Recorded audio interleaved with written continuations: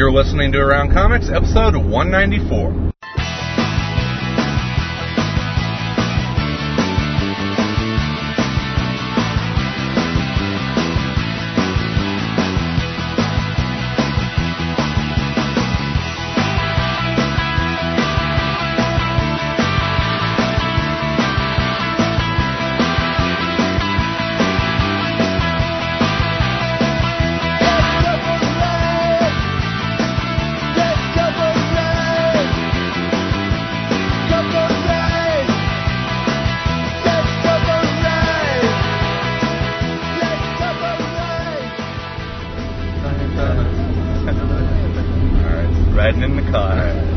Hey there, everybody. Chris Niesman here alongside Mr. Tom Gators. Hello.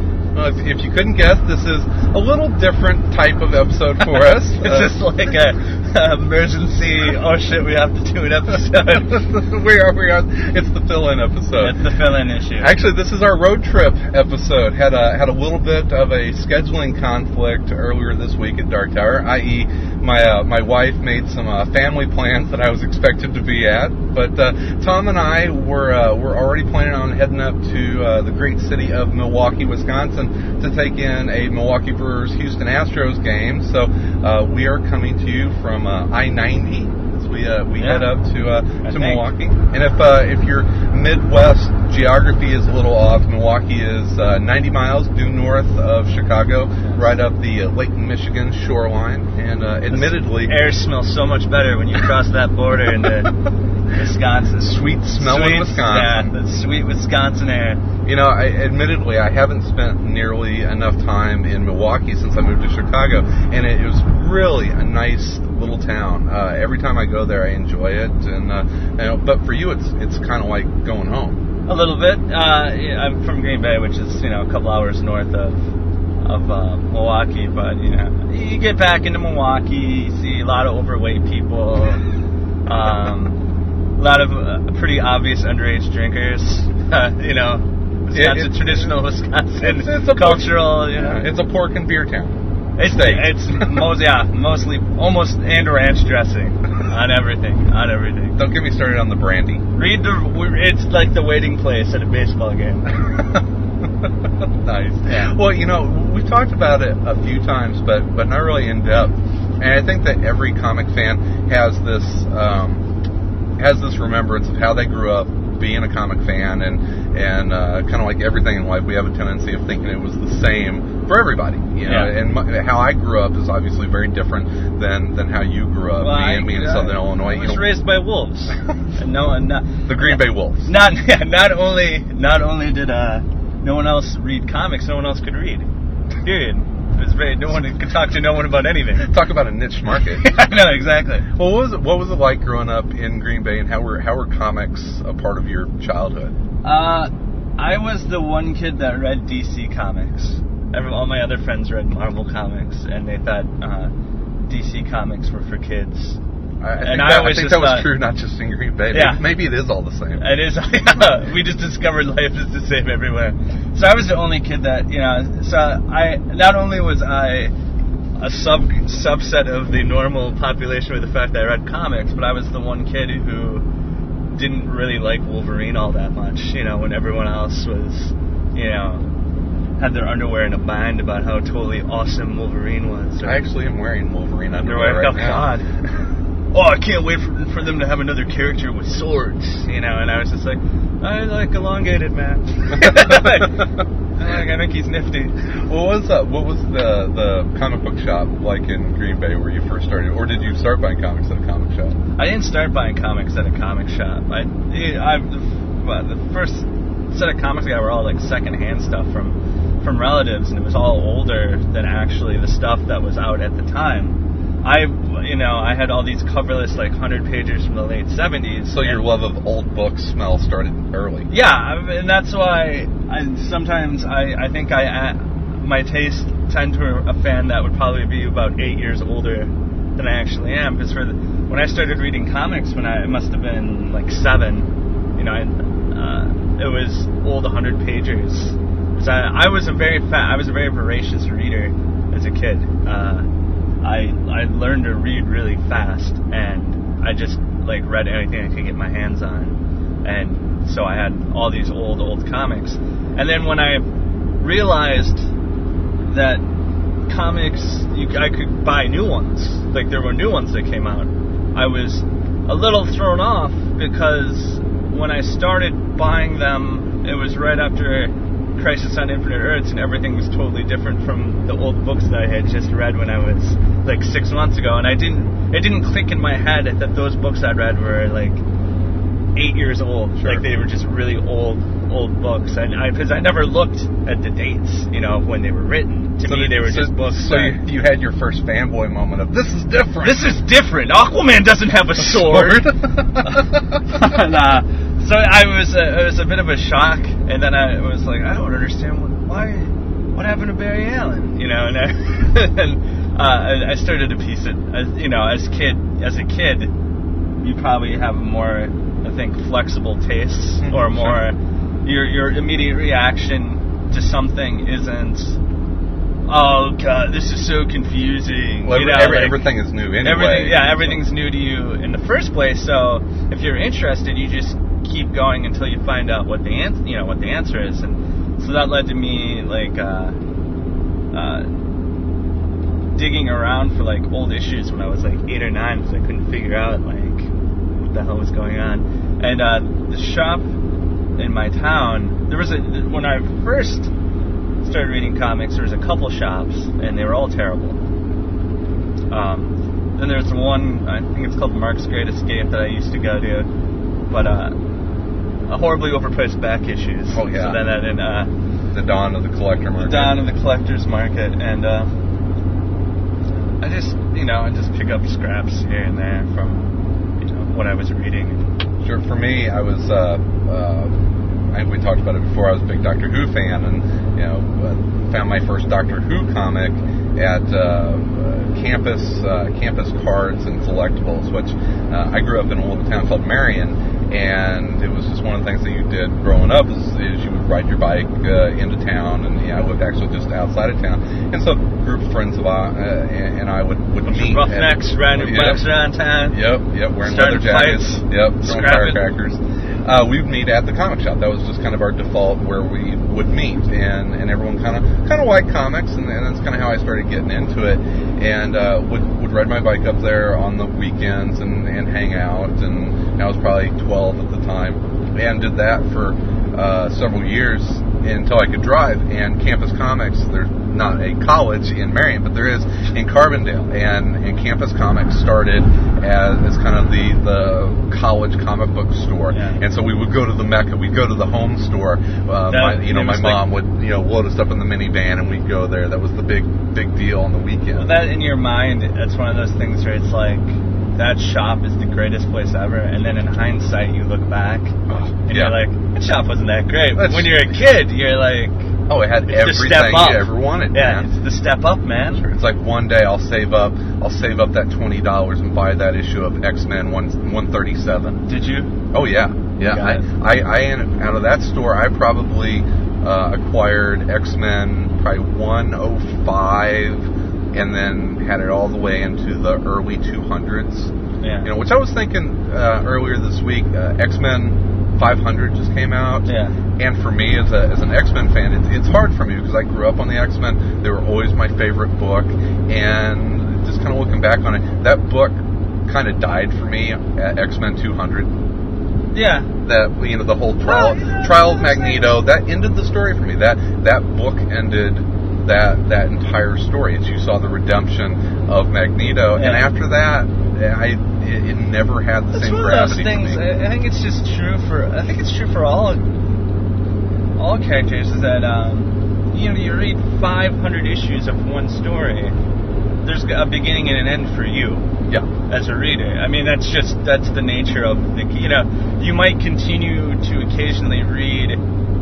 People who read Spider-Man, to them, there's probably a point where the story kind of ended for them. And they still might pick it up every once in a while and enjoy the stories, but really, it's like with the, I know there's been more Flash issues, but for me, really, the Flash sort of ended when Johns left, and all the issues after that have been, they've been of varying quality, but whenever I think... It's a different story. Yeah, it's a different story, and whether or not you hold that tight to you or not, or whether you're just reading it, I think for me, my X-Men story started with Giant Size 1 and ended with 200. I think that told the story that needed to be told for me.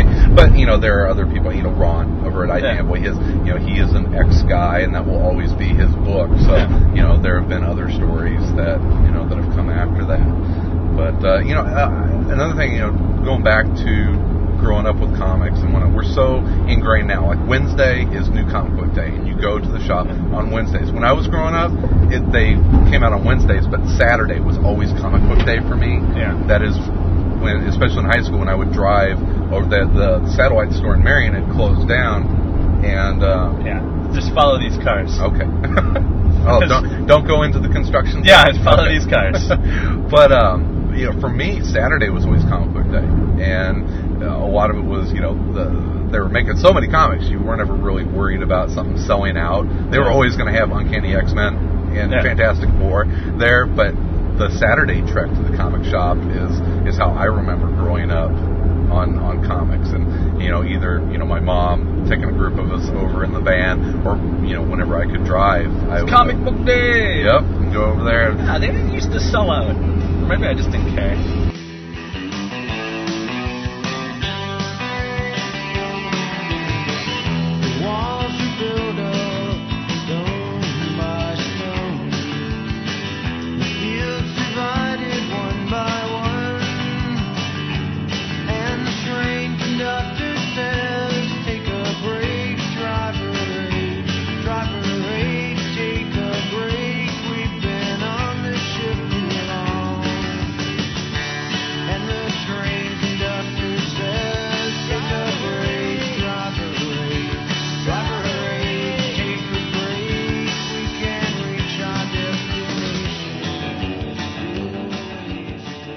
Other big happenings since the last time we sat down, Dark Knight came out, and we've both had a chance to see it. Mm-hmm. What did you think of it? I enjoyed it quite a bit. I thought it was really just a good movie that happened to also be about comic book characters. Are you ready to call it the greatest comic book movie ever? That's such a qualifying statement to make, because it's like, I will say this about it though. What I thought it had, what impressed me the most is the most memorable scenes to me in that movie aren't special effects scenes. There's scenes which is two actors in a room, and they might be dressed up like the Joker and the Batman, but there's no CGI in that scene. There's no big explosion. There's no, gratuitous fight scene with it's just a really intense scene between two actors, and that's what really impressed me about the movie, was that it seemed so, it didn't have that flair of like CGI everywhere. Well, I think that's the whole premise of Nolan's Batman world, and we talked about this really briefly this week on 11 o'clock, that the whole world that he has set up there is plausible. It's, maybe not probable, but it's plausible. And I love the fact that everything that happens in that movie could happen in real life. Yeah, I mean, I think that I don't want to get into an Iron Man versus Dark Knight thing, because I think they're two very different movies. That's like comparing Iron Man comic book and Batman comic book. Yeah, I mean, they're two very different things. I think you look at Iron Man, and for large portions of that movie, it's Robert Downey Jr. and special effects. And Robert Downey Jr. is so entertaining that it works. And the movie's very entertaining, and it's very good, and it definitely played, both of those movies played to their strengths of what they had, and they didn't waste too much time dicking around with other stuff that they couldn't do, But, Dark Knight just seems so, thick with character stuff and interactions between people, and it seemed like everything made sense and everything fit in. Because for me, in a lot of comic book movies, there's always one part of it or like one character that doesn't seem to quite fit, and it didn't really happen in Dark Knight. It seemed like everything fit together. And spoilers if you haven't seen the movie, and I think we should probably talk about it a little bit more in depth. But the one thing, and I think Sal and I both kind of felt this way coming out of it, was. I felt like follow the cars. Follow those cars, Chris. This is a very confusing area. A lot of road construction on I-90 here. It's summer in the upper Midwest. Yeah. One of my only not even really criticism, but how I just think that it would have been better for me if it had broke differently is the end of the movie. I thought it was about 20 minutes too long, and I would have loved to have seen them keep Harvey around and make that the third movie. I think that they could have wrapped things up with the Joker, and then Harvey could have seen Harvey's kind of descent into madness, and then he goes off, and I think that sets you up perfectly for a third movie.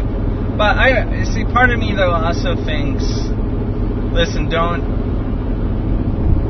get over obsessed with setting up another movie. And this is my point, is that I think it was almost too much to have resolution with Two-Face and Harvey at the end. And I not that I was looking at my watch at the end of it, but I was really kind of hoping that the movie was going to wrap up. So I thought it was maybe a little too much. I think the thing though is, if you don't wrap up Harvey's part of the story, nothing gets wrapped up in that movie.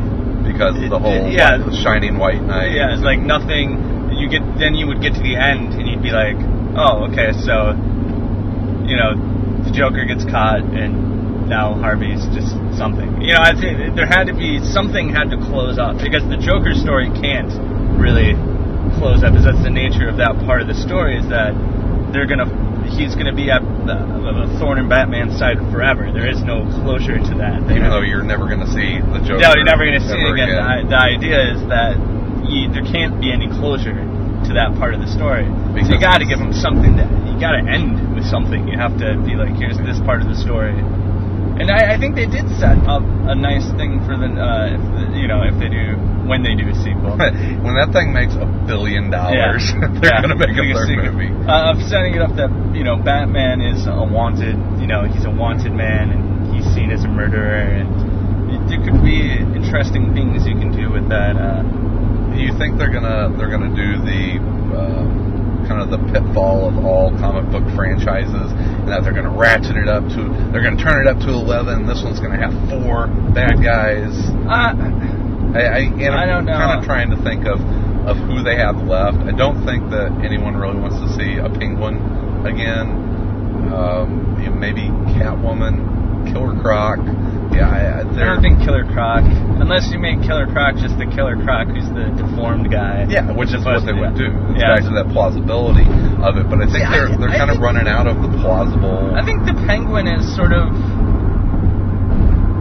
you can play him as what he sort of is in the comics, is like a demented businessman. Yeah, and you could make it visually interesting. If they would have Jason Aaron write Penguin. How did you like that one? Oh, I thought it was awesome. I thought Pearson's art was also amazing. Yeah, if you're not reading Arkham Asylum or Joker's is it Joker's Asylum? Joker's Asylum. It is really, really good. I've been pleasantly surprised by just about all of them, except for the first Joker one, which I thought was okay. Yeah. But everyone after that, did you read the Scarecrow one? I haven't read the Scarecrow one yet. The art, first of all, kudos to DC for taking a chance on some art. It's Wando. Yeah. I saw that it was a very different style of art for a Batman story. Really cool. Really, really cool. So yeah, I'm digging the Joker Asylum. It's funny that each one is the number 1 issue. What do they have that figured out? Don't they? Number 1, first and only. You only get this one once. Should we make this a miniseries? Yeah, but let's have each one be a number 1 issue. Did you read New York 4? That Minx book by Brian Wood and Ryan Kelly? It's sitting on my nightstand. I read it. It was really good. Yeah, I like some of the Minx stuff. If you like local, I think you will very much enjoy this. It's the same team. It's a much lighter story. It's more of like a teen soap opera, which is really weird to read a Brian Wood teen soap opera, sort of like 4 college girls, all with their different problems. A little different than DMZ. A little different from DMZ, but in sort of the same way that Azzarello working on that Dr. 13 thing was sort of a departure from. It shows how good of a writer Brian Wood is that he wrote that, and it was extremely compelling. I talked to Azzarello in Chicago about that. I had him sign my Dr. 13 trade. So it was really nice to read something so different from you. It's I love 100 Bullets, but it's really nice to see you kind of flex some different muscles. And he looked at me, he's like, don't worry, it all comes from the same fucked up, demented place. It all stems from the same set of problems. It just comes out differently. Which, man, it's looking back on Dr. 13, I loved it when it came out, but I am such a big fan of Cliff Chang's work now that to go back and read that again, I really, really enjoy Cliff Chang's art. Well, I also liked how Anthro with his Mr. Terrific style leather jacket made an appearance in Booster Gold with his with the Anthro written on the side like Mr. Terrific.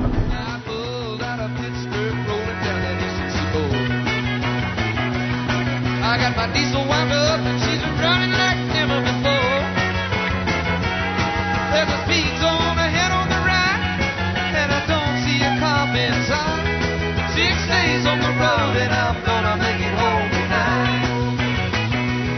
I got 10 forward gears and Georgia Movie Drive. I'm digging little white hills and my eyes are open wide.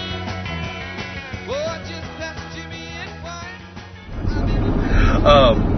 Speaking of Booster, how'd you like the wrap up? I thought it was good. Yeah, I thought it was a very nice ending to a story in a book that I am curious to see how well it will do outside of John's and Kat's working on it. I think it's going to be a very different book. I think Rick will do fine with it for a couple issues. Yeah. And he's made it very clear that hey, this is I'm not doing an ongoing. This is 2 issues that I'm doing, and I hope that they don't keep doing that with Rick. I'd like to see him get on something a little bit longer than. I think Booster Gold, though. It's true that you need a writer who knows a lot of the history of the DC universe to because part of the humor and the fun of that series is like going back and bumping into the cosmic treadmill. Yeah, or having a 0 issue, or dealing with DC 1 million and all the sort of jokes and humor about that. But I'll be interested to see what ends up happening with that book, which was always sort of a rather surprisingly good seller for a B-list character. Selling into 30,000s for. Do you think that's kind of the Johns effect, or is that? Do you think that does have a dramatic effect on sales? Is that there are enough Jeff Johns fans out there that they'll pick something up kind of no matter what you write? I think it definitely helps. Yeah. I think it'd be foolish to say that there's 30,000 Booster Gold fans. Well, there's another guy out there for DC right now that I think could write a book like that just as well or almost as well, and that's Tomasi. I really like the stuff that Tomasi is doing, but having him on Booster, I don't think it would have sold nearly. No. Though Green Lantern Corps has done very well since the end of the Sinestro Corps war. That it got its customary crossover boost, but it's actually kept most of the. It's a good book. Yeah, it is. It's the Gleason's art is fantastic, and they just wrapped up that Mongol story. I'm waiting. I'm a trade waiter on that. I actually just finished up getting all the Sinestro Corps hardcovers. Yeah. And I'm picking all those up in trades. Was the Mongol story good? Yes, it was. It was very good. The art was fantastic. Cool. In it. It had a very sad ending, though. I won't tell you which one of the Green Lanterns dies. Oh. It was very, I was very upset. Not Chip. No, they wouldn't kill Chip. Again. No.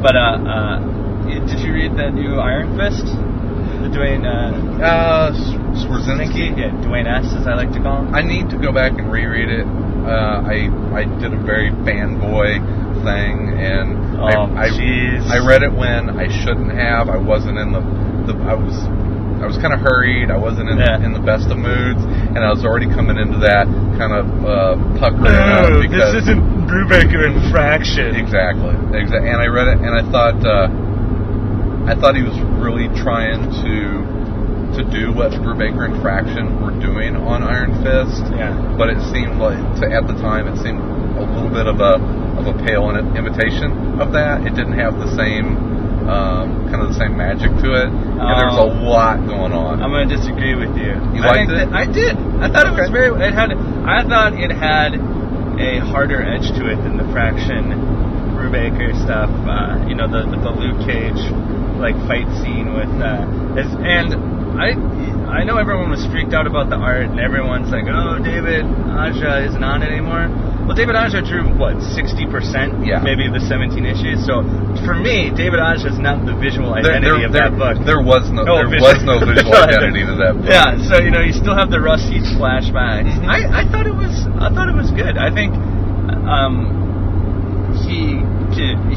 is continuing on the story that everyone liked. Yeah. Everyone. I think people would be more upset if he just dropped all that and just did something else. I really hope that they keep the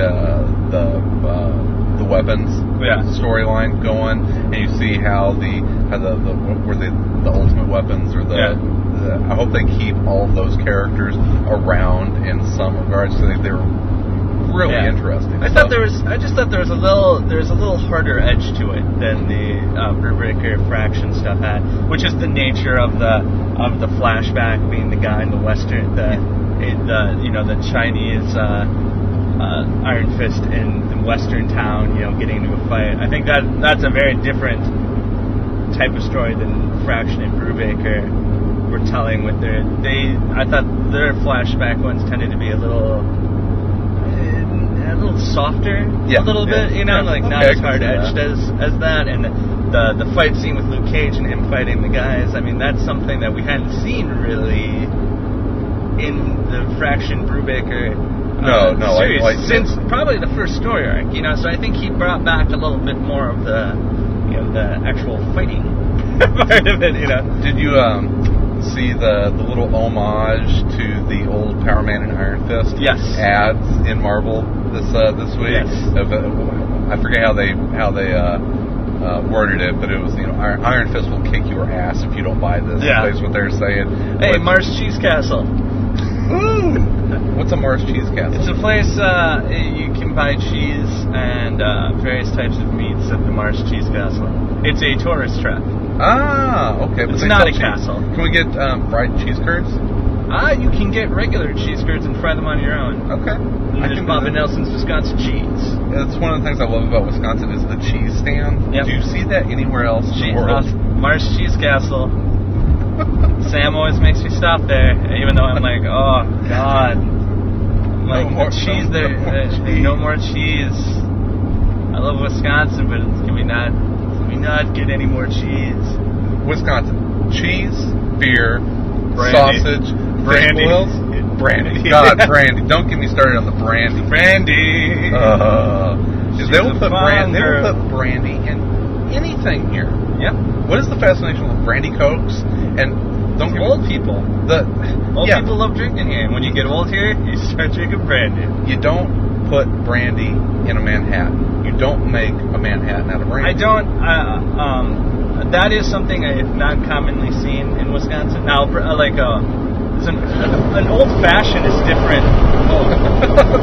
I just rolled down the window. An old fashioned is different from a Manhattan, right? Yes. Brandy old fashioned is a much more Wisconsin. That would be what I would associate as the brandy drink of choice in Wisconsin. Brandy old fashioned. Yeah. Wow, that's gotta be sweet. Yes, it is. Oh yeah. I mean, it's an old woman drink. Yeah. So did you call an old fashioned an old woman drink, or was that Vince? Vince called it old fashioned. Okay. Well, maybe it is, but I still like it. Oh no! I mean, I've had when I go to Door County, I will have a brandy old fashioned because that's what you do. I mean, you go to the bar, and they have they have like stations for making it everywhere. You have your cherries, your bitters, like at 5 different points, because they make so many of them that they have all the stuff out just ready to go, because that's all anyone gets for their your sugar syrup, your simple, you got the whole. It's all fucking lined up. It's all lined up. Nice. What else did I read? Let me see. I wanted to remind myself about stuff I read. Picked up the American flag. Finally came out. Yeah. How does it look? It looks great, which reminds me. We didn't mention it at the first, so Cameron and the guys will be upset. This episode is sponsored by InStockTrades.com, where waiting for the trade has never been easier. You can pick up all of your collected editions there at great discounted prices. And right now they are sponsoring our Book of the Month selection, which is Black Hole by Charles Burns. It is a seminal work of Charles Burns. We've been teasing it for about 2 years. 2 years, now. yeah. But it came out in 2 ways, hardcover and the trade paperback. You can find both of them at In Stock Trades for 35% off. They actually lowered the price on it just for us. Just for us. And so you can pick up the trade is like $11.50, or the hardcover, which I love, is $16.22. I picked up the soft cover. It still looks really nice. Yep. Still very well. I mean, it's a nice soft cover. Like a sturdy, well put together book. It's very good. And remember, all orders over $50 shipped free from InStock. It's where I buy all my trades, and so should you. So, but the reason that I was reminded of that is the American flag omnibus came out, and it's available at InStock as well. So if you don't want to drop the full $50 on that, I'm sure they have that at a nice discount. It's gorgeous. It is. I really like kind of this movement away from the oversized hardcovers. As much as I like those, whenever you get these really big, like, number of pages books, they can be a bear to read. I love the Marvel omnibuses, but it's real hard for me to take those around. Yeah, it's kind of hard for me to take the Amazing Spider-Man omnibus and bring that into bed. Read it on the train. Pull out this nice fucking book out of your bag. Road tripping with my 2 favorite allies. Fully loaded, we got snacks and supplies. It's time to leave this town, it's time to steal away. Let's go get lost anywhere in the USA. Let's go get lost, let's go get lost. Blue, you sit so pretty west of the one. Sparkle like with yellow icing, just a Starman or American flag, that kind of stuff. It's nice that DC wants to move away from the Absolute line, and they want to put more stuff into that sort of Starman omnibus, which I actually kind of think is a good idea. Absolutely. Well, think of it this way: how many things do they have left that they can put into an Absolute? Not many. Yeah, it's once you get past the things that probably could fit into the Absolute line very well aren't going to sell. I would love to see like the Liberty Files, the JSA Elseworld stuff. It's not going to sell as a. It's not going to sell. What else did I see? They're coming out with hardcovers of Alan Moore's Swamp Thing. Mm-hmm. They're doing that, and Preacher are both going to get hardcover. I don't have any of the trades of Swamp Thing. I used to have a bunch of issues, but they were really badly waterlogged. But they've been in a swamp. Literally, they've been in a swamp, and I think I just ditched them at one point when I moved somewhere, and I thought, I'll just pick up the trade someday, and I never did. So now they're coming out with hardcovers. I'm excited. Those are really amazing stories. So I did that like I did with the Starman. I bought the first 2 trades of Swamp Thing and the first 2 trades of Starman, and then I found out that they were coming out. Well, Starman I found out was coming out in hardcover, and it's been rumored for so long that that Swamp Thing was going to get some sort of hardcover treatment that I went ahead and I said, okay, I'll just wait until those come out in hardcover. So there you go. Have you been reading Black Summer? I got the last issue, and I'm going to sit down maybe tonight and reread the whole 7-issue series. Did you like the wrap up? Yeah, I'd give the whole thing like a B minus. Okay. Yeah, it was. I think it had problems in the story. The art is still. I mean, the art's gorgeous. Jose Reed. Yeah, the art is gorgeous on it, and the resolutions, I think, a little safe, which surprised me. Ellis played it safe. I mean, not safe in the sense of like a happy ending, but I thought very sort of like, oh, okay, yeah, that's how it ends. You know, like I thought for the art alone, I think it's a fantastic series. I've enjoyed it. Yeah. You know, honestly, I've liked most of the stuff that Ellis has put out from Avatar. I haven't read all of it, mind you. That's what's the new kind of cheesecakey story he's got. Oh, I don't know. Anna Mercury. Anna Mercury. I haven't read that, but you know, even like Black Gas, I thought was a pretty decent zombie story. Nothing spectacular, but I thought it was a good zombie story. If you haven't read Creasy. Yeah. Crusade. It's one of my favorite things that came out last year. Yeah, it's really good. Yeah. I enjoyed it a lot.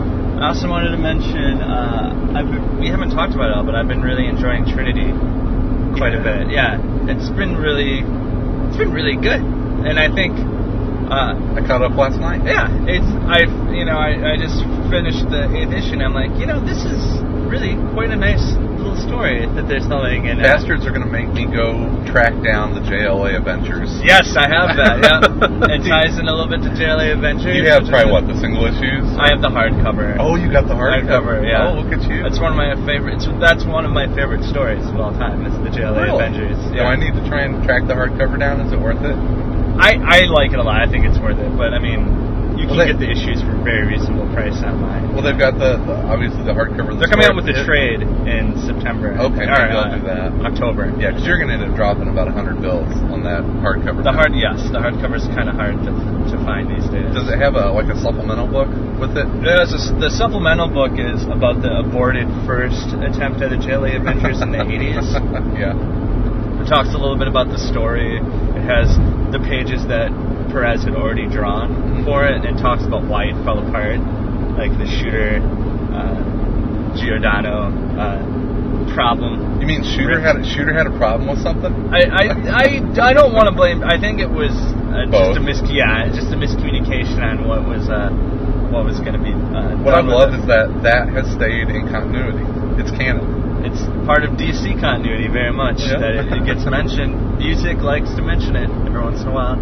I've been really enjoying Trinity. I think all the problems people had with Countdown, non-existent in Trinity. Yeah. It's its own nice story on its own. I'm enjoying it. I really like how they're using the backup stories to tell little sub-stories that then come into the main story. Yeah. I love what's going on with Hawkman now. Yeah. I'm going to have to do some studying up on Gangbuster. Yes, Gangbuster. I like... For someone who doesn't know much about the DC universe, or someone who's looking for a good way to get into it, Trinity would probably be a pretty good way to do it. I mean, you've seen the Justice League. Mm-hmm. You've seen, obviously the big three. You've seen sort of the periphery characters around those characters. The backup stories have introduced some new characters and brought back some old villains. So, and it's self-contained in that you don't need. It doesn't tie into anything else. The art, Bagley's art's been really, it's been really nice. I've actually liked the art on the backups. The backups have been great too. And not just Mike. I mean, Norton's doing a nice job, but the art on the backups have been cool. I'm not the biggest McDaniel fan sometimes. But it's only 8 pages.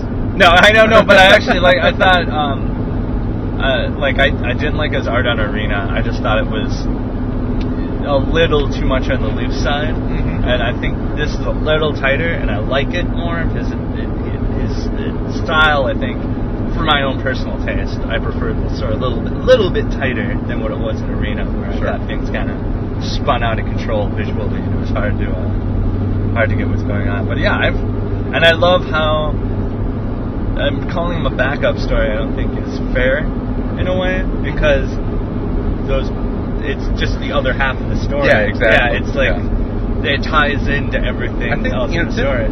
Hadn't DiDio kind of said that to us in Seattle that they weren't really backup stories? Yeah. He kind of foreshadowed to that they were going to be a part of the story. Yeah. That were going to kind of operate separately and then get tied in. So yeah, it's worked out. Well, hey, some San Diego news I wanted to touch on before we wrapped up. First of all, Jeff Johns and Van Sciver are bringing Barry back in Flash Rebirth. So everybody out there wants to know what Tom Caters thinks about Flash Rebirth. Be good. I see no reason to think it'll be bad. They're bringing Barry back. I think what you have two very talented creators. Probably, if Johns isn't at the peak of how good he is at writing right now. Oh, God. I mean, because right now, everything he's writing is really good. I see no reason to think that this also won't be good. He's going to do a 180 on this. You have two guys who love the characters, are going to be able to tell a story that they want to tell. And I just think it's going to be... There's nothing in it that would make me think this is going to be bad. You know, like, unless they're like, and it will be, I'm sorry, but it'll be printed on toilet paper. It's really good, but it'll be on toilet paper. It's going to be Johns and Van Sciver doing a Flash story. Yeah. And, is it not about Wally, but it's still going to be a good story. Jeff Johns isn't going to just toss Wally to this. I was reading one of the panels where someone was worried about Wally, and Jeff Johns said, I would think by now I would prove what a big fan of Wally I was. I wrote the book for 5 years. I don't think he's gonna kill Wally off or shove Wally to the side. Oh, good. I can write the real Flash now. Yeah, no. Later, chump. I think you look at what he did for the whole cast of Green Lantern characters. And I know there's people that say Kyle Rayner doesn't have a big enough role. Well, Kyle Rayner had a 12-issue miniseries about him. Mm-hmm. And he's featured in Green Lantern Corps. He didn't disappear. Not every character can be at the front of the stage all the time. Yeah. Some characters are... Batman is always going to be... Batman is always going to be front stage, right there with Superman and certain other characters. But, it's... For Kyle, maybe it's time for 2 or 3 years of him to... get recharged, and for someone to say, hey, I've got a great Kyle Rayner story that it's time that it's recharged. That was a bad pun. But you see, Booster. How long was Booster gone? He was a joke. Now we know why he was a joke. Yeah, now we know why he was a joke. Until Countdown to Infinite Crisis, you didn't see Booster or Blue Beetle really a ton around until they... Hell, even on the Marvel side, until Disassembled, the Avengers were kind of an also-ran book. That you never heard people get excited about the Avengers or Captain America. Those are, the Avengers as a team and Captain America as a character. Cap was really he was always going to be an A-list character, but he was really kind of had D-list book. Yeah.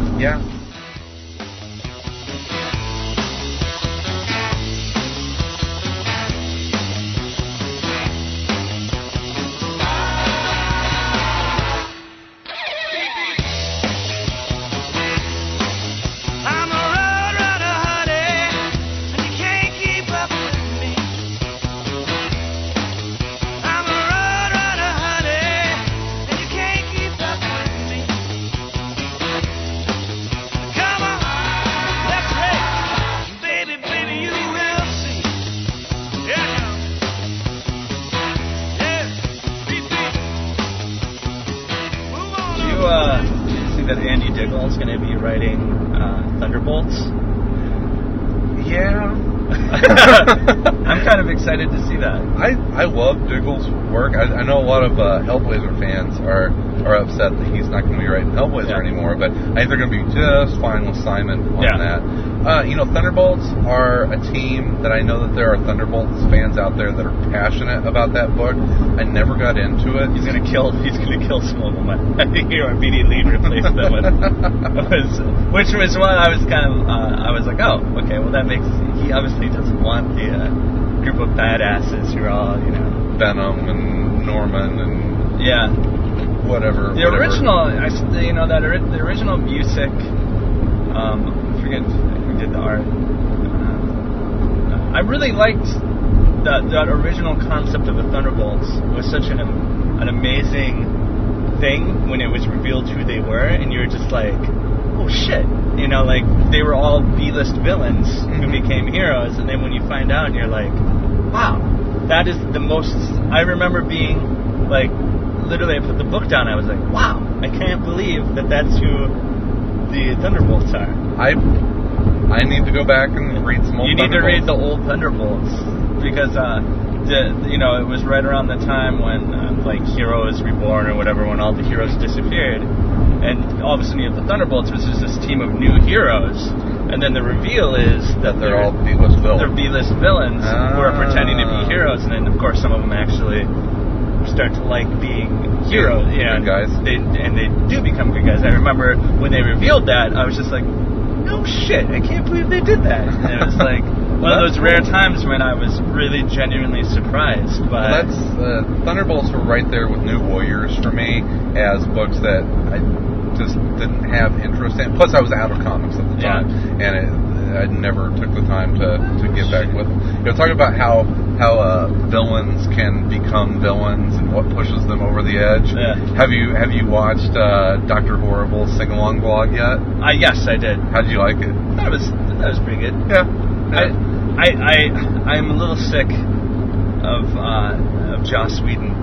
He's become he's like comic book Brett Favre to me. I'm just sick. I'm sick of his name. I'm sick of everyone talking about how awesome he is. Okay, well, we won't talk about I'm sorry. I just like, oh God, more about Joss Whedon. I hear Joss Whedon touched a sick boy and he's okay now.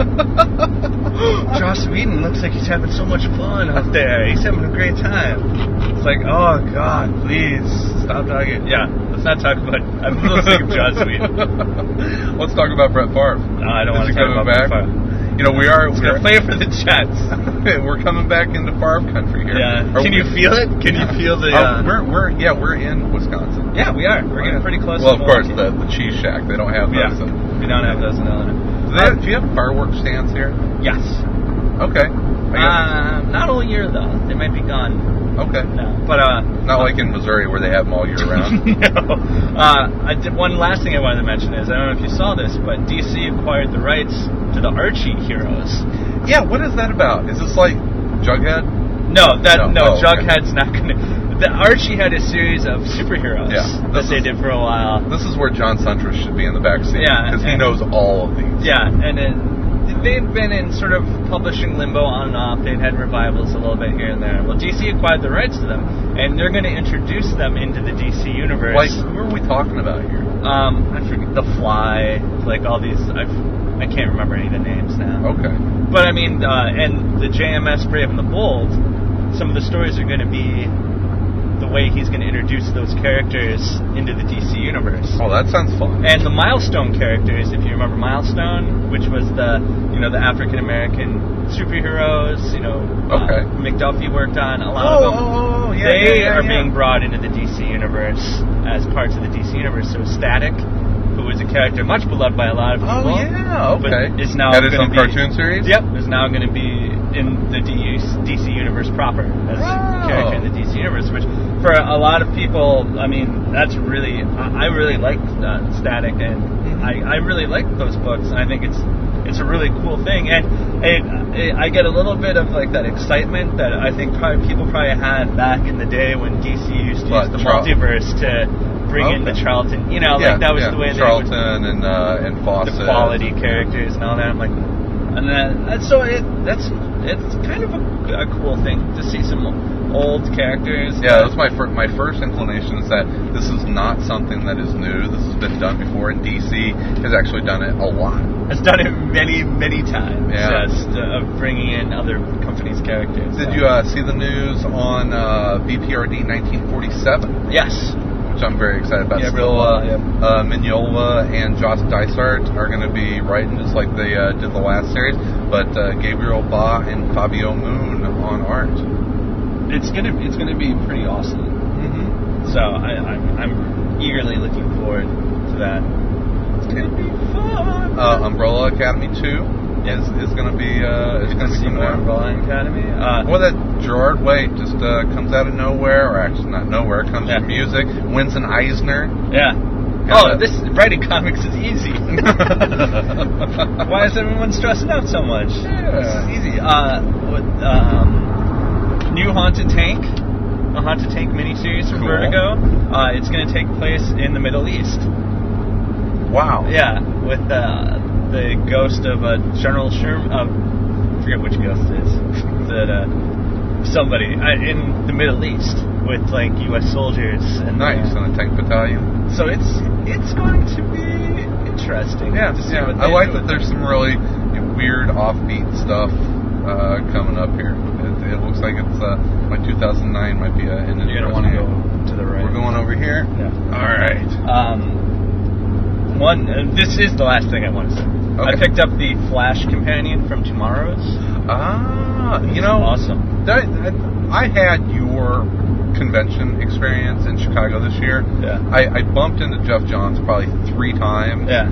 And then I was over, I was like, oh, where's Tom? And then I was over at Norton's table, and the guy who am I taking Layton? No. Oh, just downtown Milwaukee. Okay.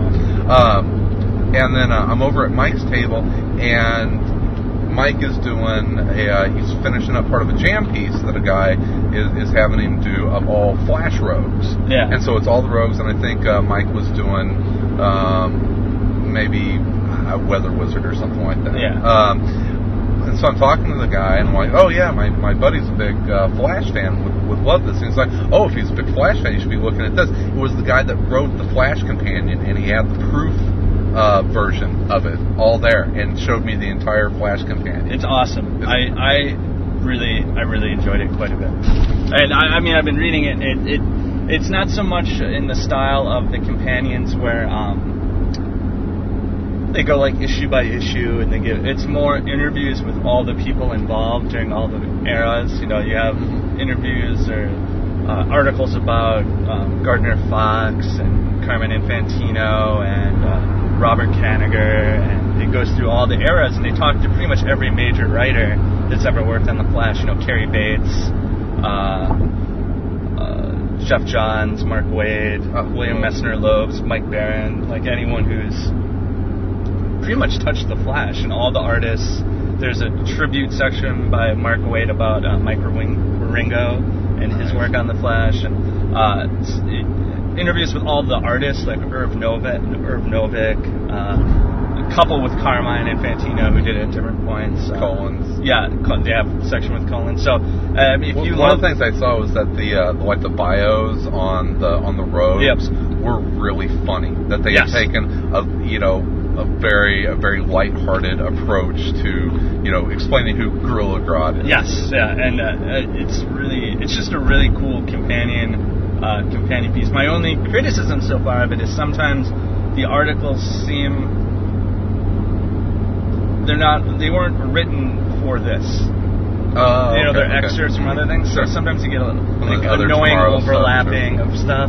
Well, didn't they just say this? Well, yeah, because they covered it. Yeah, and I mean, it's a different, so it doesn't have that cohesiveness that if everything was written specifically for us, it was. But as far as if you want to learn about the history of how, my favorite part so far is something I didn't quite realize is they're talking about the Flash of Two Worlds, where they reintroduce Jay Garrick and they come up with the whole multiverse concept. I forget who. Well, I think it was Carmine Infantino said that back then, to come up with story ideas, he would come up with a cover first, and then Julie Schwartz and whoever the writers would have to come up with a story for it. So he made that cover of the two Flashes running towards somebody to save them as sort of like let's see you write a story about this. The multiverse was born. And then Carmine Infantino said, well, I'll be damned, they came up with a story that explained it. And they're like, wow. So I was like, that's a really cool story to think about. That's how, something that became so important to so much of the history of all those characters. Sure. Take a little picture of Milwaukee here as we drive in all the broken. Now let's see if we can figure out Well, I'll tell you what. We'll wrap this one up. Let's wrap it up. We're about to have to focus on driving. Yes. Real quick, first of all, thanks for listening. Drop by the iTunes Music Store if you would, and leave us a friendly message there. It always means a lot to us. You can check out Tom on Tom versus the JLA, which is getting ready to wrap up, right? Yep, getting close. All right, so we'll get to know all about Flash hopefully soon. Tom versus the Flash. Yes. All right. You can listen to me. We need to go on this one. Yeah, 94 West. Oh, Lapham Boulevard. Yeah, there we go. Hey, there you go. There's a comic tie-in. You can find me every week on 11 o'clock comics. That usually comes out on Thursday morning or Friday morning. Keep going. Oh, take pictures. 94 West. Yes. Oh, okay. Follow the 94 West. Follow that car. Yes. All right. We'll not go on David Lapham Boulevards. Yes. All okay. right. Check out my column, Comic Shots, on Thursday mornings at ifanboy.com, where I'll give you a drink recommendation and a comic book review. So having a lot of fun with that. And Tom, we got anything? Is that it? I think so. Yeah. I'm Keep trying reading to the figure out comics. where we are. Oh, there goes the iPass. Oh, okay. Did I keep going? Yeah. Okay. All right. Well, we're going to try and find the baseball stadium. We might now officially be sort of lost. Okay. We'll get there. Yeah. But, maybe you might hear from us after the baseball game, maybe. So, maybe. Thanks for listening. We'll be back next week with another episode from Dark Tower Comics and Collectibles. In the meantime, in between time, we'll be everywhere in and around comics. Around somewhere in Milwaukee. Oh, God. I'm pulling into the Sitco. I think we lost, and I think we need to go back. Listen. Almost heaven, West Jamaica, through the mountain, shining down the river.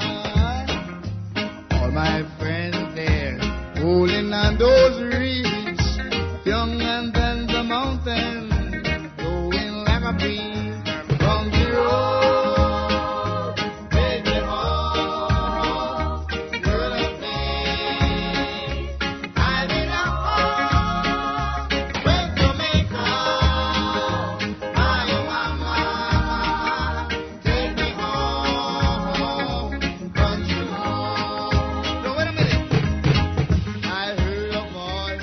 Views expressed in the interviews or by guests of the show are solely those of the individuals expressing them and may not reflect the opinions of Around Comics. Any reproduction, rebroadcast, or retransmission without the express written consent of Around Comics is strictly prohibited.